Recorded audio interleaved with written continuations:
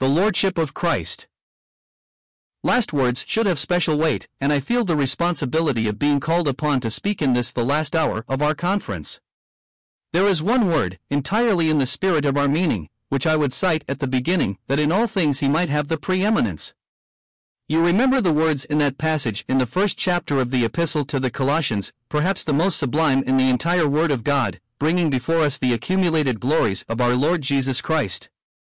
And this should characterize not only our meeting tonight, but it should be the life aim of every Christian, that in all things he should have the preeminence. I turn back for a moment upon some of the words I spoke this afternoon with reference to the recognition of his Lordship, not only in our lives but with our lips, and I trust one may say without danger of offending or wounding any one of my brethren present, that it seems to me we are greatly remiss and largely to blame on this subject. The characteristic testimony of the Church of the present dispensation is that Christ is Lord. Is there an unconverted sinner here who seeks to have life? Here is the word that God gives you: if thou shalt confess with thy mouth Jesus is Lord, and believe in thine heart that God raised him from the dead, thou shalt be saved. Romans 10 verse 9. You remember the kindred word in the 3rd verse of the 12th chapter of 1 Corinthians, no man can say Jesus is Lord, but by the Holy Ghost. And it is my experience that while of course any lips can frame these words, a parrot in its cage can be taught to say them, the man who is not a Christian is almost sure to betray himself by this. He may speak of him with every sort of paraphrase, but he will say never Lord Jesus. I never heard an unconverted man use the words spontaneously. I repeat, it is the characteristic testimony of our time. We have in the Epistle of Peter, sanctify Christ in your hearts as Lord. 1 Peter 3 verse 15, not as Savior, our selfishness would lead us to do that, not as King, for that is a wider thought. We, in our dispensation, know nothing of him as King, unless we first know him as Lord, sanctify him as Lord. Here again is a text that I would take for the convention that is to be held here next week. You will find it in the 2nd chapter of the Epistle to the Colossians, as ye have received Christ Jesus the Lord, so walk ye in him. There is no Christianity beyond that. Keswick conventions have nothing to teach you higher than that. The realization of that is the life of Christ on earth, and there is no higher life for the Christian than thus living out the life of Christ. As ye have received Christ Jesus the Lord, so walk ye in him. We cannot afford to be indifferent as to the recognition of our Lord Jesus Christ. Is it not a fact that the world around us knows nothing of his Lordship? Is it not a fact that irreverence is eating the very heart out of our Christianity? And even in conferences and revival meetings you will find people who know nothing of his Lordship, and I make bold to say that as a consequence you will find some who have come to doubt even his resurrection from the dead. Let us be eager to own his Lordship. But I want to deal with this on a wider ground tonight, and with reference to the great purposes of God, not merely for the days we live in, but from the beginning down through the ages, and right on to the end. What has been the great struggle, the great controversy, between God and the fallen creation? Turn with me to a striking passage in the Gospel of John, 8th chapter, and the 44th verse. How unlike the altruism that we are told is the very highest development of Christianity. How shocking, the altruist will exclaim, to call these devout pious people, the leaders of the Jews, children of the devil. But here are the words, ye are of your father the devil, and the lusts of your father ye will to do. He was a liar from the beginning, and abode not in the truth, because there was no truth in him. Now what is the meaning of a murderer from the beginning? Does it mean that he was a murderer from the time that he became a murderer? A more unmeaning statement there could not be. To say that he was a murderer from the beginning of his existence is blasphemy against God. He was made perfect, the noblest creature I believe that ever came from the Creator's hand. What then is the beginning? Look what follows. He abode not in the truth. What truth? Was it that he told lies? Respectable people do not tell lies, and why should a perfect creature do so? Here is something more in it than this. When he speaketh a lie, or more literally, when he speaketh the lie, he speaketh of his own. For, mark the words, he is a liar and the father of it. What meaning is there in that to us? The father of the lie. What lie? Now you get a glimpse at what this thought is, from the beginning. God's great purpose, not only in redemption, but back behind redemption in creation, and right on to the new creation. God's great purpose is the glory of the Lord Jesus Christ. And when at the beginning, we know not when, but before ever Adam lived on earth, before the human race appeared upon the scene, God shadowed forth his great revelation of the one who was to be the firstborn in all creation. This it was that seems to have rankled in the heart of that peerless creature, and from the very beginning of the revelation of Christ he became a murderer. And the lie relates to Christ. The devil is the father of it, for he abode not in the truth. What truth? I am the truth.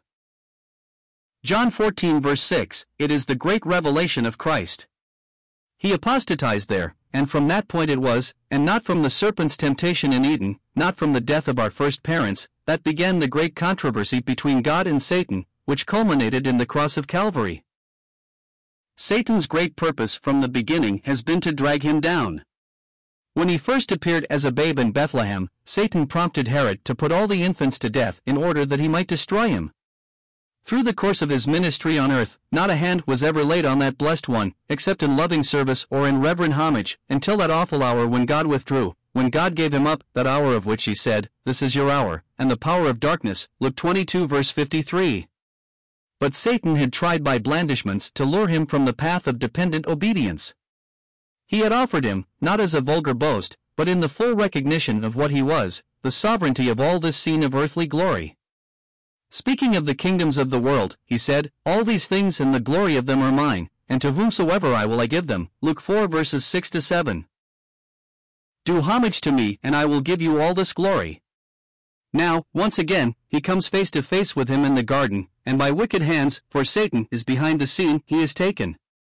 He might have prayed to the Father and he would have sent legions of angels to deliver him.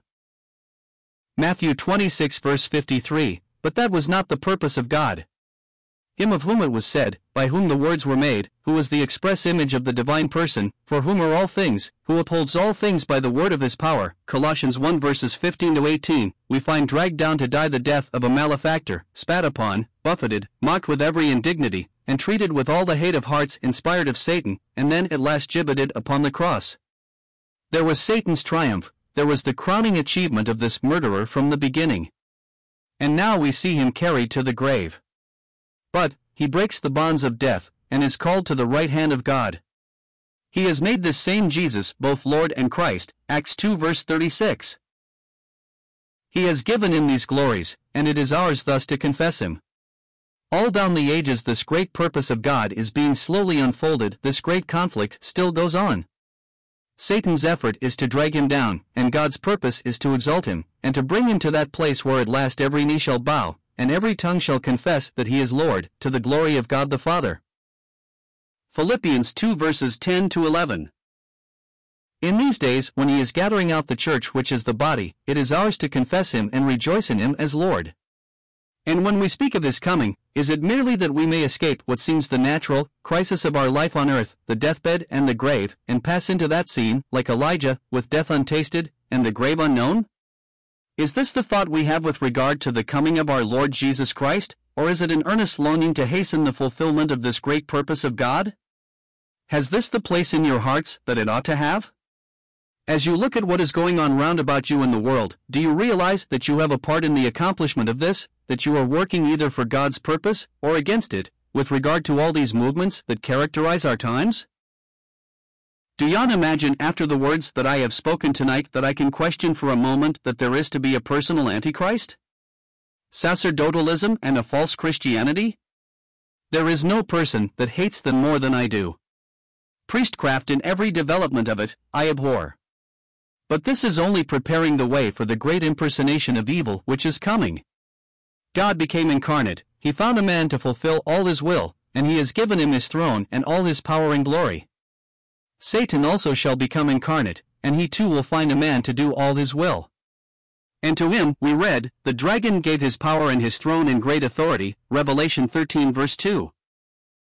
When that day comes there will be persecution indeed. There are dark places of the earth where God's saints know what it is to be persecuted, but fancy Christians in this 19th century in Christian England talking of persecution. Drawing room persecution. Tea gown and slippers persecution. A little ridicule, a passing sneer. There are worldly people who suffer more in the meanness of their struggles to get into society than we do as Christians for the name of Christ. This is not persecution. But the day is coming when the worship of God will be put down with an iron hand, when to confess His name will mean once again to be dragged to prison, to judgment, and to death. Then the awful purpose of Satan in his blind hate against the Lord will be displayed in a final effort, and the result will be persecution the like of which there never has been on earth, and, thank God, there never shall be in all the days that are to follow. But the purpose shall triumph, evil shall be put down, and the Lord Jesus shall be exalted. Upon His head shall be the many diadems. Now, I repeat, it is for us in our little place, that seems as we look at it with the dim light of our own hopes and our unworthy appreciation of it, so poor, so mean, so little, to let in the light of God, and to realize that albeit we are but as puppets upon the stage, we are filling our part in the unfolding of this great purpose. It is for us to give Him this place in our heart and in our lives. As to the testimony of our lips, it is hard to resist the conviction that Christians constantly speak of Him as Jesus out of sheer indolence, and because it is shorter and easier, and costs less breath than to say the Lord Jesus. When I hear people talk thus about Jesus, I am sometimes inclined to ask, what Jesus do you mean? Do you not think that in view of the great facts of the world around us, and of the great purpose that God is working out, it is fitting that we should give Him this title always, even in our secret prayers? Is not this in keeping with the exhortation to sanctify Him as Lord in our hearts? And not with our lips only, but in our lives, and not merely when we come to these conferences, and on Sundays, but in our business, even in the busy hours of the busiest day, to remember that we are His, and that He is Lord. Do not let us have our Christianity separate from our life, but remember it is our life. If we are in a place where we cannot serve Him in our daily vocations, let us give up that place whatever it may be, although our doing so shall bring us to poverty. Leave that to Him, remembering that He is Lord. And in view of the coming conference and the truth that characterizes it, remember that the recognition of His Lordship is the secret of all success, and of a true attainment in the Christian life. The blessing is to be gained, not by struggling to be something you are not, but by the realization of what you are. It is simply by faith to enter into what God has given you, what God has made you in Christ. To Him be the glory forever and ever. Amen.